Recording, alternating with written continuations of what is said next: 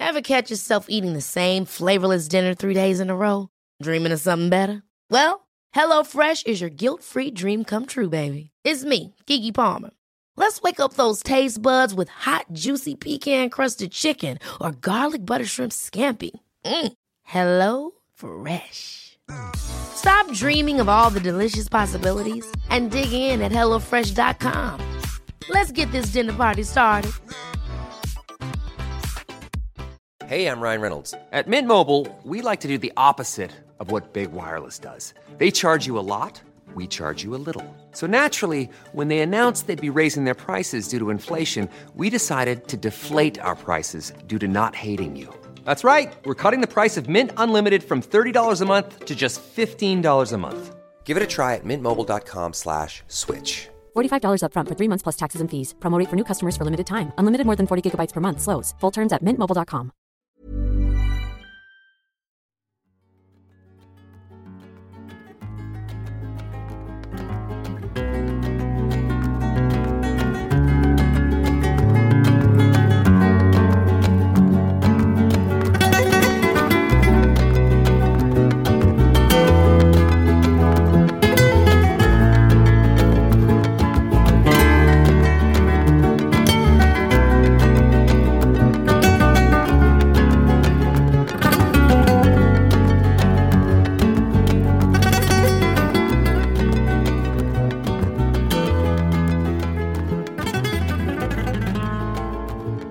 Välkomna till Sektpodden. Emma Gembeck heter jag. Jag har en gång i tiden varit med i Knutbysekten och är numera sektpoddutövare tillsammans med dig, Rigmor. Rigmor Robert, läkare, psykoterapeut, analytiker. Och jag är numera sjuksköterska, eller jobbar numera som det.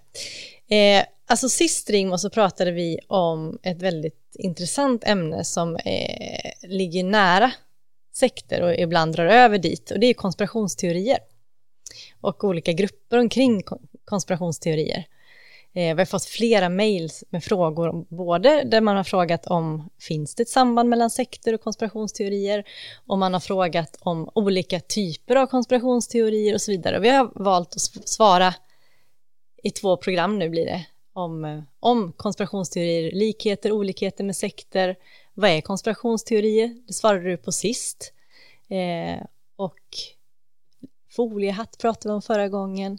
Och vi kom in på ett ämne lite grann som vi fått flera lyssnares frågor omkring. Och det var QAnon, som är den här gruppen, vad ska man säga, kring Trump. Ja, de ser ju Trump och hade hopp om att han skulle avslöja och gå i strid med deras definition av the deep state. Alltså en annan regering, osynlig i det dunkla, som de tänker sig består av en sammanslutning ondsinta människor. Och men jag skulle gärna förklara, när vi är inne på det, vad deep state egentligen står för och varifrån det uttrycket kom ursprungligen. Kan det vara något? Ja, men det är en intressant sak att fortsätta prata om. Ska vi ta en mejl om det här ämnet först innan vi går vidare? Tror du bestämmer? Ja, jag bestämmer. Då ska jag utnyttja mitt bestämmande rätt och så tar jag den här frågan nu. Nej, men vi har lite grann på samma tema som sist vi pratade om det här med att konspirationsteorier och sekter har någonting gemensamt. Eller när konspirationsteorier drar iväg och blir sektlikt. Vilket vi ju pratade om sist. Och då har vi en lyssnare som har skrivit så här. Hur som helst, för att gå rakt på sak. Det är så mycket som är sjukt i de nyandliga kretsarna. Särskilt genom internet som värsta skitspridaren. QAnon, Trump är Messias och alla är lurade utom en viss grupp av människor som börjar bli en ganska stor grupp nu, även i Sverige, och som hänger sig åt helt sjuka spridningar av desinformation som är långt över gränsen för vad som borde anses kriminellt. Jag har följt er podd och jag kan på pricken säga att de använder exakt samma metoder som en sann sektledare, bara att de inte har någon fysisk samling omkring sig.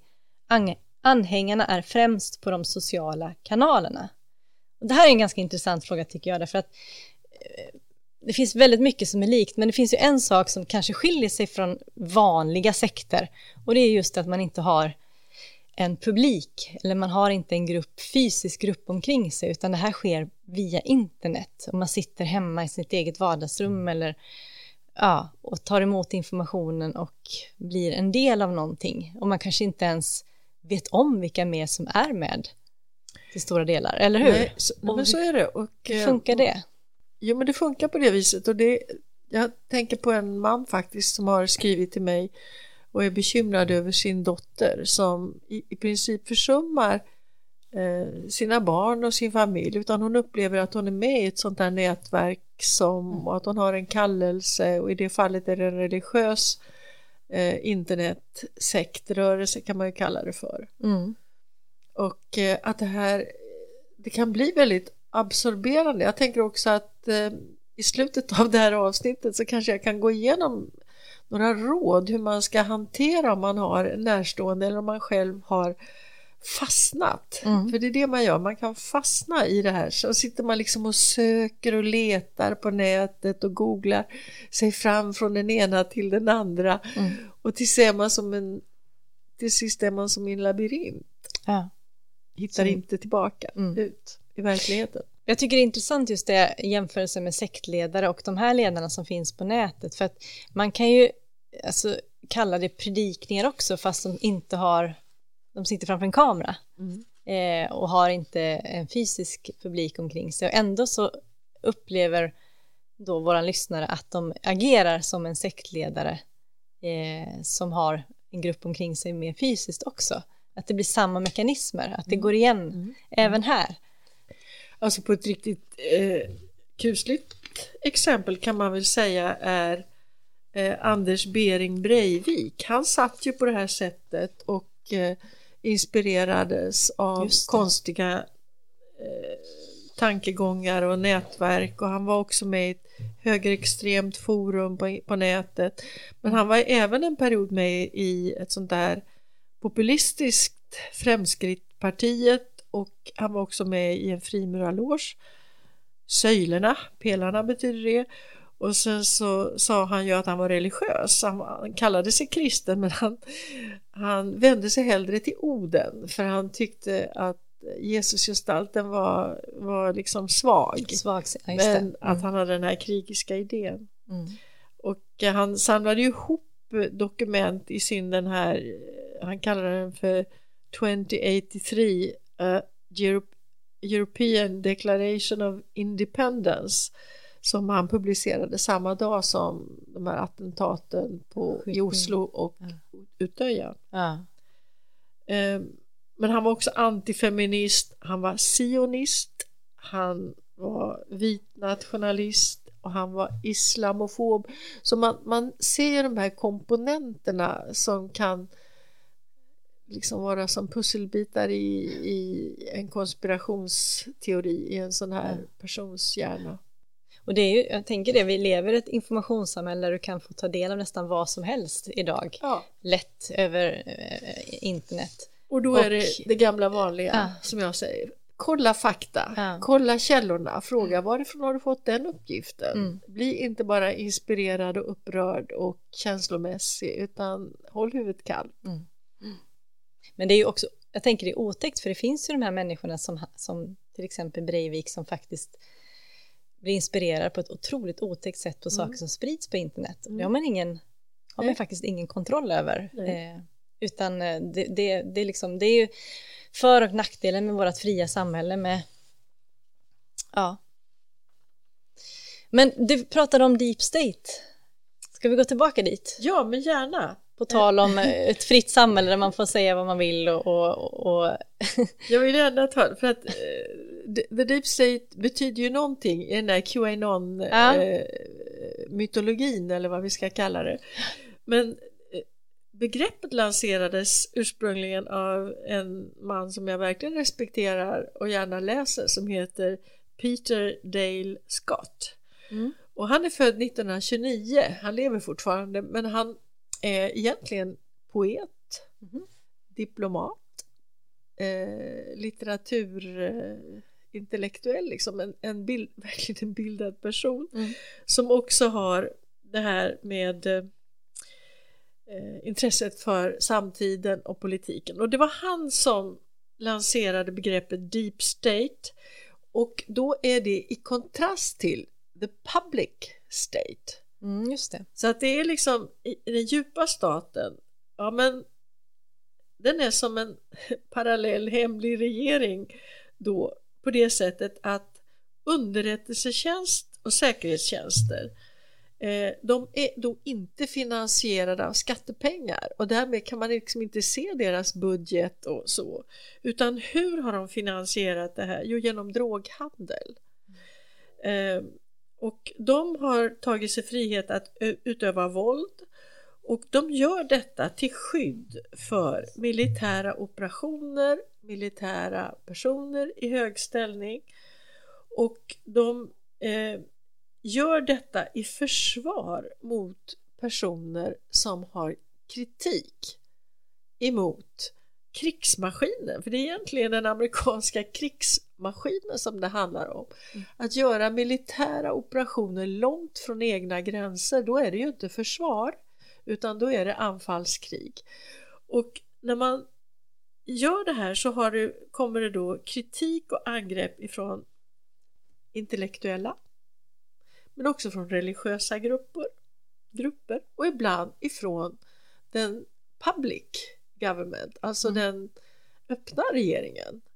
Och när de går emot det här som Eisenhower, vi var inne på det, kallade det militärindustriella komplexet, då går the deep state in och liksom täpper till. Och så i det här militärindustriella komplexet, som sagt, så ingår ju också banker och Wall Street, men kanske även musikindustrin och underhållningsindustrin, Hollywood och så vidare. Så att hur stort inflytande det här har. Men det är ju som om han talar om en sammansvärjning, men då har man blandat ut det som var sant och viktigt att diskutera med det här tokiga. När det finns till exempel en person som pratar om the deep state och sådana saker, som heter David Icke. Det stavas icke, hans efternamn. Men han pratar ju om att en del människor i den här hemliga styrande bakgrundsvärlden, de är i själva verket reptiler, de är shape shifters. Och ska man börja tro på det, liksom att drottningen i England kan byta gestalt och bli en reptil, alltså då blir det så snurrigt. Och det här är också ett sätt som kallas control opposition. Alltså att hotas makten av någon, i det här fallet kanske fakta som Peter Dale Scott lägger fram, så kan man infiltrera och börja prata om deep state och reptilmänniskor och sådana här saker, och då blir liksom alltihopa foliehatt som vi pratade om förra gången. Och då kan man avfärda det. även det som är fakta. Ja, för jag skulle just fråga dig om det som du berättar om deep state, om det finns, alltså anses det också i vissa kretsar vara en konspirationsteori? Ja, verkligen. Till exempel QAnon, där de menar att det är att de sitter arm i arm i sitt hemliga sällskap, och de har mycket pengar, och de äter barn, de våldför sig på barn, de torterar barn för att döda dem och få ut ett sån här adrenokrom som en drog av, alltså och samtidigt så har vi pratat om Jeffrey Epstein. Han hade den här ön, han hade alla övervakningskameror, han hade inbjudna gäster, kungligheter, politiker, och han utnyttjade unga tonårsflickor. Alltså det liksom... Men det blir väldigt komplext, tänker jag, när det blandas med sånt som är sanning. Och det är klart att det finns pedofiler, det finns pedofilringar, det finns massa otäckheter. Så det är ju sant. Ja. Men så uppblandas det med allt det andra tokiga. Ja. Och till slut så vet man inte vad som är vad längre. Och det kan jag ju se, det är också liknande som en sekt. Jag tänkte på Knutby. Ja. Jag menar, det finns ju saker jag kan titta tillbaka på som har varit positiva. Ja. Men det har blandats upp med allt det andra, så blir allting till slut förstört i slutändan. Och det är ju det som är så tragiskt på något sätt också. Ja, men det är precis, och det är det som är varje vuxen människas ansvar, tänker jag. Och då är jag tillbaka vid det här med att ett glas vatten och ett bläckhorn med blå bläck. Du kan skriva med bläcket, du kan dricka vattnet, men häll det blå i det ljusa, och så kan du varken dricka eller skriva. Så att, jag kan jämföra med hur de pratade vid Jung-institutet, så sa de ju att Jung, han såg ju till helheten. Och han var ju intresserad av religionspsykologi. Men Gud var inte bara god, utan Gud var också ond. Och därför så var det mer helhet när man kände igen Gud inom sig, som ibland ville det onda. Och det var så konstigt, för det var bara ledarna som fick uttrycka sina ondheter. Vi som var underlydande, vi skulle ju bara vara öppna och lydiga. Och fick minsann inte ha några hemliga onda grejer som vi inte redovisade för dem då. Så det är det gamla vanliga. Man kan inte, blandar man ont och gott så blir det... Det goda kan vi vara eniga om, tänker jag. Och därför är i alla stora beprövade religioner, jag säger det gång efter annan, så är den gyllene regeln det gemensamma. Principen i ett demokratiskt samhälle, det är ju att alla är jämlika inför lagen. Om du är rik eller om du är fattig, om du är ung eller gammal, så har du samma rättigheter. Det ska vara opartiskt. Men i en sekt, men också i ett korrumperat samhälle, så är det inte längre opartiskt, utan då måste du ha liksom känningar och bekanta, ett nätverk som du kan använda dig av, och du kanske måste betala mutor för att gå före i vaccinationskön eller få rätt sjukvård. Du måste ha pengar till det. Så att i ett korrupt samhälle så försvinner jämlikheten. Det jag tänker när du pratar om det, vi har ju faktiskt fått sådana frågor också genom i våra mejl, just det här om hur korrupt är egentligen vårt samhälle som vi lever i idag. Hur mycket påverkas vi av allting? Hur mycket våra egna åsikter, hur mycket är det vi blir influerade av vad vi ska tycka och så vidare. Så det kanske är inget ämne vi ska gå in i nu, men det är ändå en intressant fråga. Och jag menar, det finns ju mer eller mindre korrupta samhällen naturligtvis. Det finns ju diktaturer som är jättekorrupta. Ja, och det har faktiskt ett sånt mejl också där en lyssnare undrar hur man kan jämföra diktaturer och sekter. Men ska vi ta det nästa gång? Det kan vi göra en annan. Ja, precis. Det blir ett helt avsnitt det också. Men det kommer igen hela tiden. Det jag skulle vilja prata om, som jag tycker är viktigt, det är ju när själva staten, regeringen, överheten över oss, som vi ger vårt förtroende. Alltså alla samhällen har ju, även de som inte är skriftspråkliga, så har man liksom ett gemensamt resursflöde som man fördelar, och man vill inte att det ska vara korrupt, man vill inte att det ska vara bli privat som det blev i Knutby där ni gav alla era pengar och gåvor till en person, utan man vill att det här ska fördelas rättvist, för vi är ett samhälle, vi gör någonting ihop. Men om då samhället självt börjar bete sig sektlikt till en del, och det har faktiskt hänt. Berätta. Även hos oss.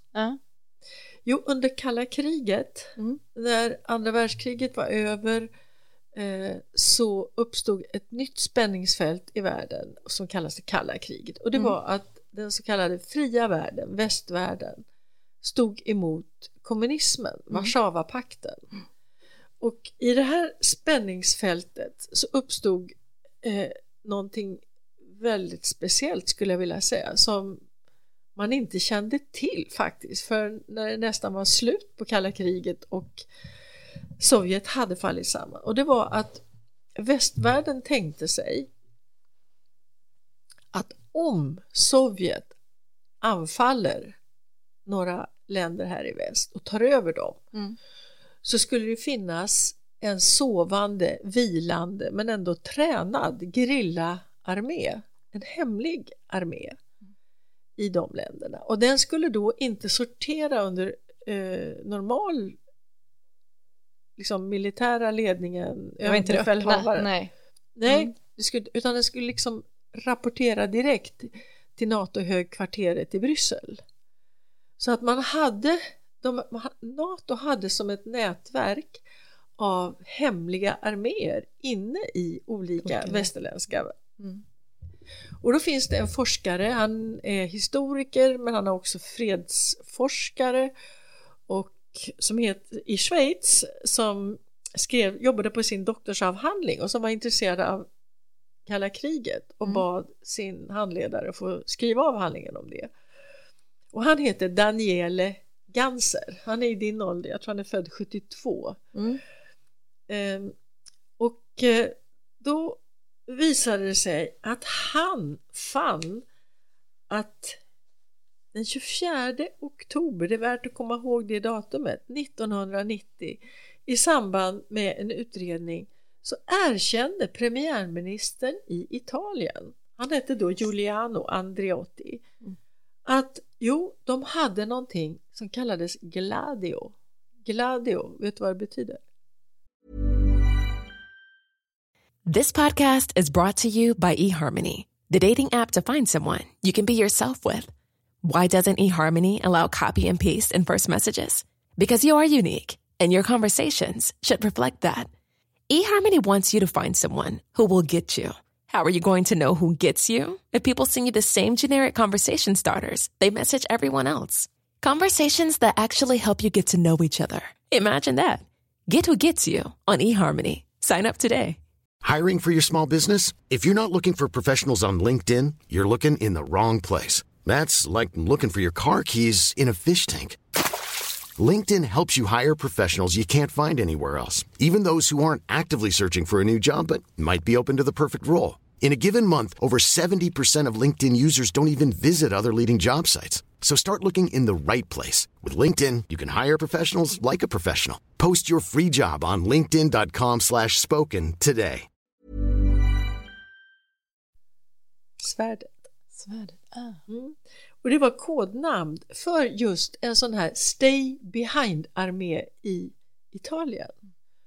Och du kan ju själv tänka dig alltså att om efter kriget, om man har fascism, Mussolini, vänsterrörelsen blev så stark så att många röstade på kommunismen. Och tänk om kommunismen kommer in i italienska regeringen och Italien är med i NATO. Då kommer kanske kommunisterna i regeringen att rapportera till Sovjet. Så tänkte man. Och det får ju inte hända. Och då startade man den här Gladio-rörelsen. Och då är det ju naturligt i kampen mot kommunismen att det var många med högerextrema sympatier som gick med i det. Och nu börjar någonting väldigt obehagligt hända. För att nu opererar man med det som kallas false flag terrorism. Alltså strategy of tension. Strategi med spänning. Man ville skrämma befolkningen ifrån de hemska kommunisterna så att de inte skulle rösta på dem. Utan man skulle, så att i det här Gladio paramilitära nätverket så klädde man sig som om man vore något annat. Och sen gjorde man till exempel attentatet i Bologna när många dog vid den här stora tågstationen. Och så sa man, det var inte jag, det var inte vi, det var det var kommunisterna. Så jag trodde ju att det var kommunistisk terror. Det trodde vi allihopa. Och det var det här som plötsligt avslöjades. Och det hade faktiskt avslöjats tidigare när en man som hade sprängt en bilbomb som dödade några poliser i rättegången talade om att han var med i det här och hade räknat med att han skulle få beskydd för att han var med i Stay Behind-rörelsen. Det fick han inte. Han sitter fortfarande i och avtjänar sitt livstidsstraff. Men hela den här forskningen, och då ska du veta, om du tittar ut här så ser du Nackareservatet. När vi flyttade in 1975 i det här huset, då small det och pangade på helger, på nätter, på kvällar. Det var skjutövningar. Jag var helt van vid det, att här small det.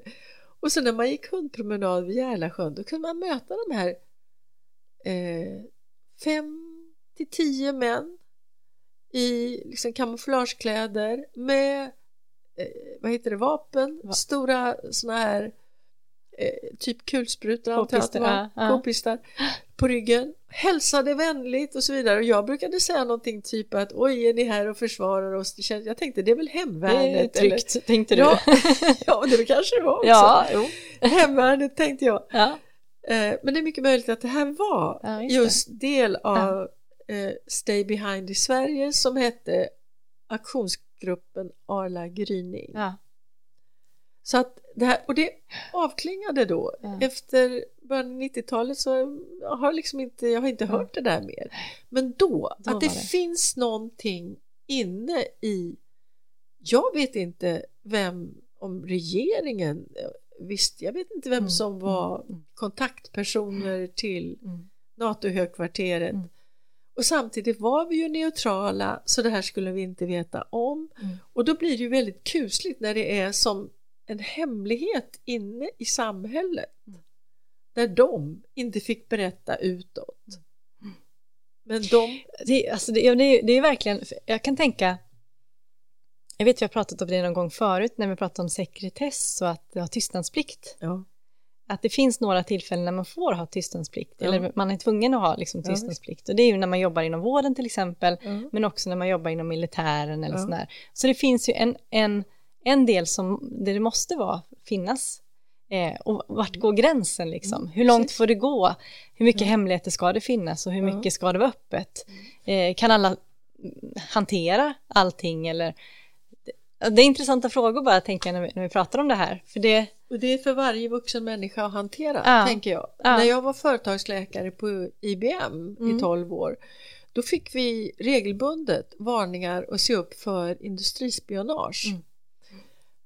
Så man kan också då i det företag man arbetar, så finns det så kallade affärshemligheter och då vet jag att vi blev varnade, hade vi liksom gjort någonting med hemligt med pengar, att man hade något skumt, att man var skyldig eller hade förskingrat eller du menar privat, eller att man har gjort någonting? Att man är sårbar för att just bli utsatt för utpressning då, så att man kan bli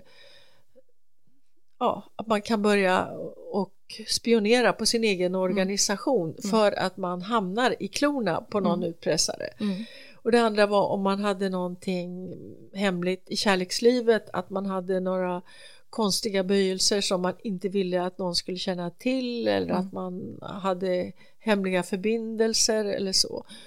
Och det tredje var om man var beroende av droger eller alkohol eller någonting sånt. För att de här 3 sakerna, pengar, sex, droger, det är vad man opererar. Så svagheter liksom. Man försöker hitta svagheter hos någon person, och då kan man få den att agera. Man kan liksom ta kontroll över en sån person.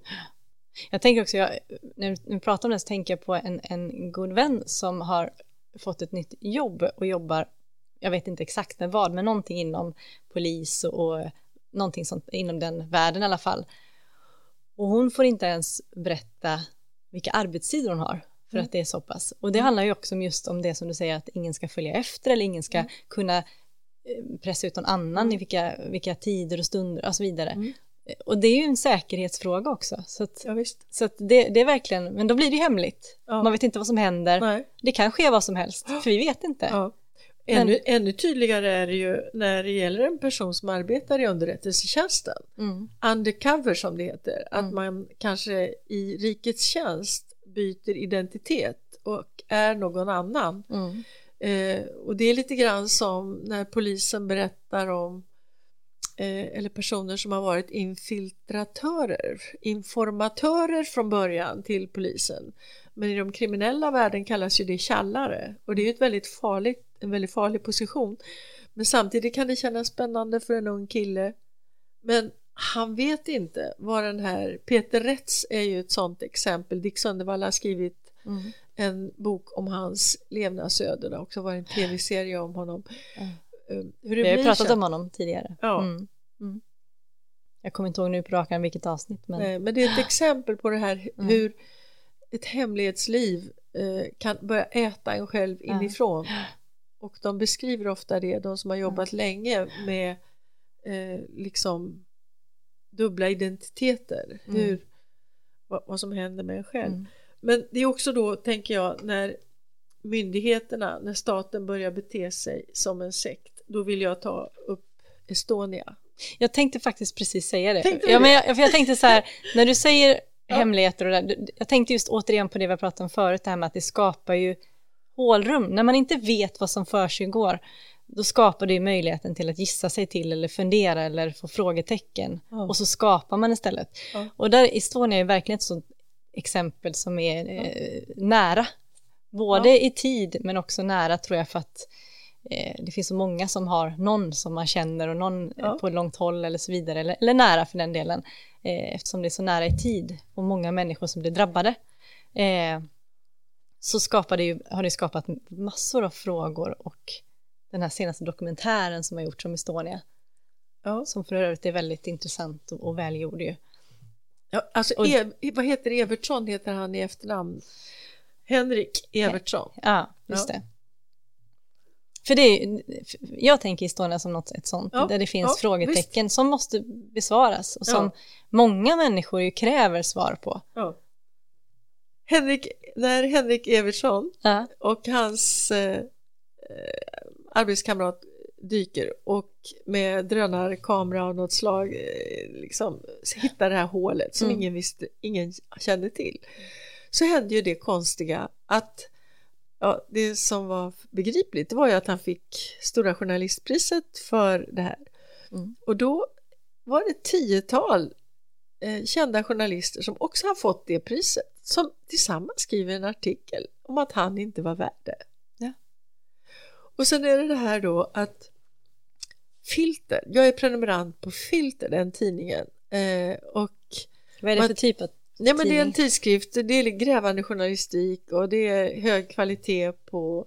Men jag har förutfattat positiva känslor för Mattias Göransson som är chefredaktör där, för att han ställer ju upp efter Hannes Råstam. När Hannes Råstam fick sin tumörsjukdom och dog i förtid och hade skrivit på den här, han har gjort den stora dokumentären som var grunden för Kvickfallet. Just det. När Sture Bergvall blev till sist frikänd. Och sen när Hannes dog så slutförde Mattias Göransson det arbetet så förtjänstfullt. Det blev så bra. Och han tog också alla de här debatterna med Claes Borgström, Göran Lamberts, van der Kvast, Pentinen, alla de här, det här gänget som kallade sig för någon typ Kvicklaget eller något sånt, som menade att Sture Bergvall inte borde vara frikänd. Det var ju jättekonstigt vad de gjorde. Men nu är det som att nu har Filter och Mattias Göransson då dels publicerat de här första artiklarna om att Skandiamannen skulle vara Palmes mördare. Så att åklagaren Christer Petersson, han har i princip bara köpt hela det konceptet. Och nu så säger de då att haverikommissionen med Estonia, allt som gjordes där, det var helt rätt och det räcker. Allt annat är konspirationsteorier. Och då blir det som att när man går ner med den här dykroboten och ser ett hål, så skulle det vara konspirationsteori. Och då tänker jag att jag vill gärna berätta hur, apropå det här hålet, det här informationsvakuumet.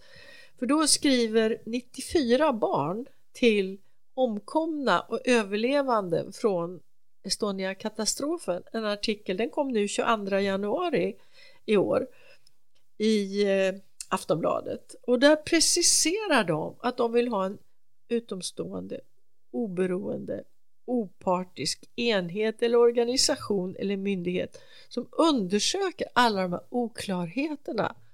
Alltså det här tomrummet, informationsvakuum. Och så har de preciserat vad de vill veta, vad som inte det finns svar på. Får jag läsa upp vad de säger? Jag i korthet bara frågar dem, varför togs inte de kroppar upp som var lätt åtkomliga för dykarna? För det ville ju dykarna. Ja. Och sen, varför presenterades idén att gjuta in hela fartyget i betong? Vad ville man dölja? Och sen, varför står det i haverikommissionens slutrapport att bogvisiret hittades den 18 oktober 1994? För det finns ett fax daterat den 10 oktober samma år, skickat från Tuomo Karppinen till Börje Stenström. Och faxet bekräftar att visir och ramp är filmade betydligt tidigare. Och sen frågar de, varför är räckena till ombordkörningsrampen avsågade? Och av vem? Och så frågar de, varför har man inte utrett vilka länder som skulle ha kunnat vara inblandade i att använda MS Estonia för att frakta militärt material? Och vilka är de 2 okända fartyg som kallas Unknown Vessel, som man kan se på sidan 206 i haverikommissionens slutrapport? Och varför har inte haverikommissionen intervjuat samtliga överlevande grundligt och sedan redovisat i sin slutrapport vem som upplevt vad? Och till sist, varför tackade Sveriges regering nej när man erbjöd ta del av videomaterialet där hålet i MS Estonias skrov är filmat? Alltså det här är ett exempel på, det finns frågor i det tomrummet, och då blir det som att är det myndigheterna som konspirerar om någonting som de inte vill att allmänheten, eller är det vi, är de anhöriga till de som var med och dog eller överlevde, är det de som har bildat en konspirationssektlik förening? Så att det här tycker jag är väldigt viktigt och obehagligt om det skulle vara så att myndigheten börjar ha hemligheter. För de är våra folkvalda, ämbetsmännen ska vara opartiska, så att de är anställda av oss. Politikerna är valda av oss. De ska inte bestämma över oss och vad vi tänker och vår yttrandefrihet och tankefrihet. Nej, men och de där frågorna som de ställer där, de är ju konkreta. Ja. Och det är ju inga konstiga, utan det är ju liksom frågor som man faktiskt som överlevande. Ja, och de är så faktabaserade. Ja, de är så precisa. Det. Ja. Och de har inte fått svar sen det här olyckan 1994. Fortfarande inte fått svar på det. Och då skapas hållrummen som fylls av konspirationsteorier. Ja, det är klart. Som kan dra iväg och bli tokiga istället. Ja, visst. Ja, det är jätteintressant. Alltså jag tänkte, vi pratade i mitten där någon gång, eller i början, kommer inte ihåg nu, om om man har fastnat i någonting som faktiskt är sektlik inom konspirationsteorier och som då också finns på nätet och så vidare. Hur i hela världen tar man sig ur det? Jo, men det finns några råd. Ja. Jo, men i första hand då, om du har en vän, en bekant, en anhörig som har gått in i ett sånt här tänkande och som sitter och hänger vid nätet och som blir allt mer inåtvänd med de här idéerna och troslärarna. Så försök inte predika för dem, utan försök att lyssna. Börja inte liksom föreläsa och tala om, och i sektpodden säger Emma så här och Rimor så här och hallå, utan fråga istället och lyssna och fråga, så lär du känna den här inre världen de befinner sig i. Och när du lär känna den så får ju du information så att du kan ha ett informerat samtal istället för att du liksom anklagar eller foliehatt känner att du pratar. Utan försöka förstå vad den är inne i. För det här är lite grann som att vara förvrängd i sin eget tänkande, i sin egen identitet. Och sen kan du också försöka byta samtalsämne, och så kan du ta upp sådana här saker som ni har gjort tillsammans och mer fokusera samtalet på den här personens riktiga värld och hur har du det, det finns barn i familjen och fråga lite om dem och liksom återföra personen till den här nära vanliga verkligheten. För den här konspiratoriska, teoretiska världen, den är så imaginär och abstrakt. Och sen föreslå helt enkelt att man drar ur nätkontakten. Unplug, alltså ta bort, avstå från, använd bara datorn kanske 30 minuter om du måste varje dag eller så. Men sitt inte timmavis framför datorn. Nästan som en avvänjning. Faktiskt. Ja. Mot att bli mer liksom abstinent. Det blir abstinentbesvär här då. Men.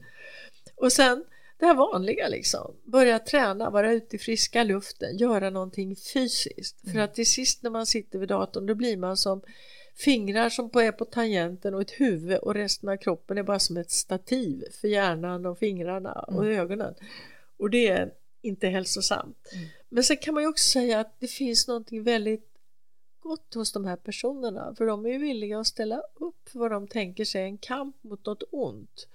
Och den delen skulle man kunna liksom säga, men ska vi kanske gå med i hjälporganisationer?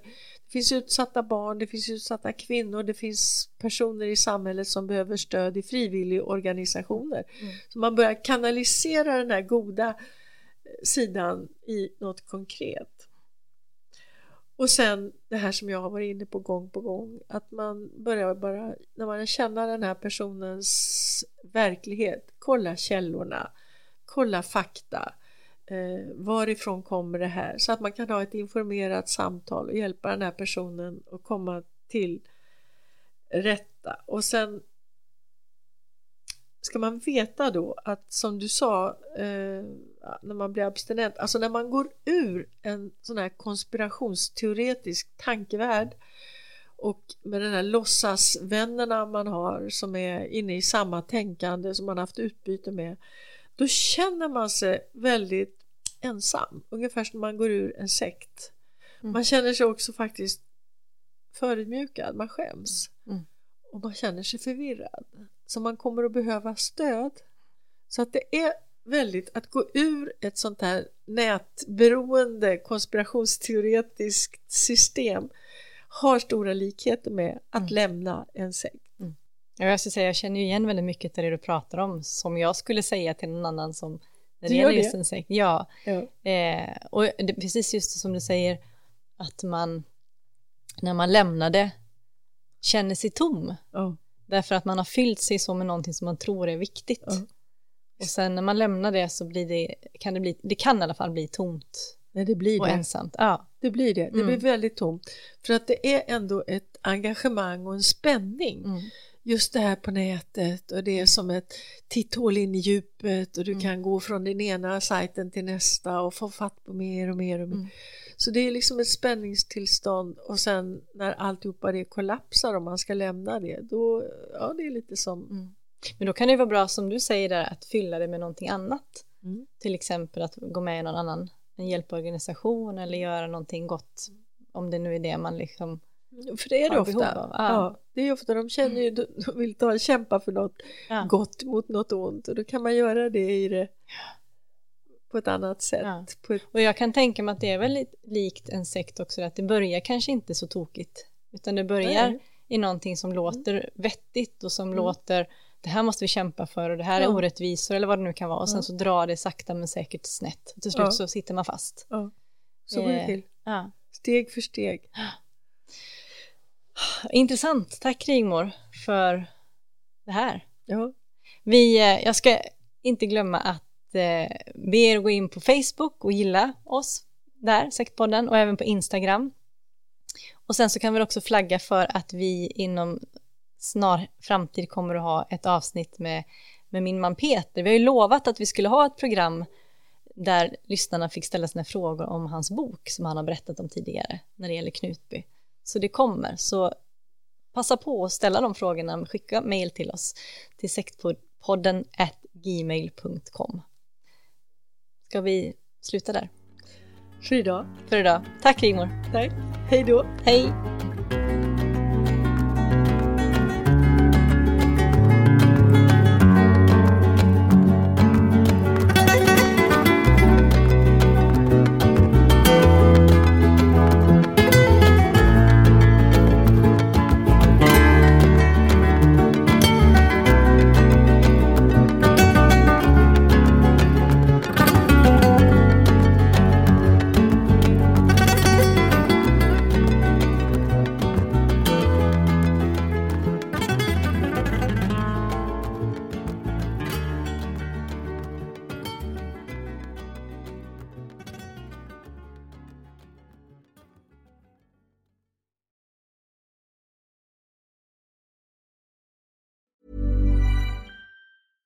Ever catch yourself eating the same flavorless dinner 3 days in a row? Dreaming of something better? Well, HelloFresh is your guilt-free dream come true, baby. It's me, Keke Palmer. Let's wake up those taste buds with hot, juicy pecan-crusted chicken or garlic butter shrimp scampi. Hello Fresh. Stop dreaming of all the delicious possibilities and dig in at HelloFresh.com. Let's get this dinner party started. Hi, this is Paige from Giggly Squad, and I want to talk to you about Splash Refresher and my water intake. Okay, so you guys obviously know that I'm a hydrated girly, but sometimes when you drink that much water, it starts to just taste bland, and you're just like, I need something to spice it up. That's why I love Splash Refresher. It has 0 sugar, 0 calories, and it's a splash of sweetness. And they come in 5 different flavors. They're so good. Wild berry, acai grape, pineapple mango, lemon, and mandarin orange. My favorite is the wild berry because I just love a berry. So if you're like me and you're drinking water all day, then try Splash Refresher. It's going to absolutely change your water game, and it's good for you.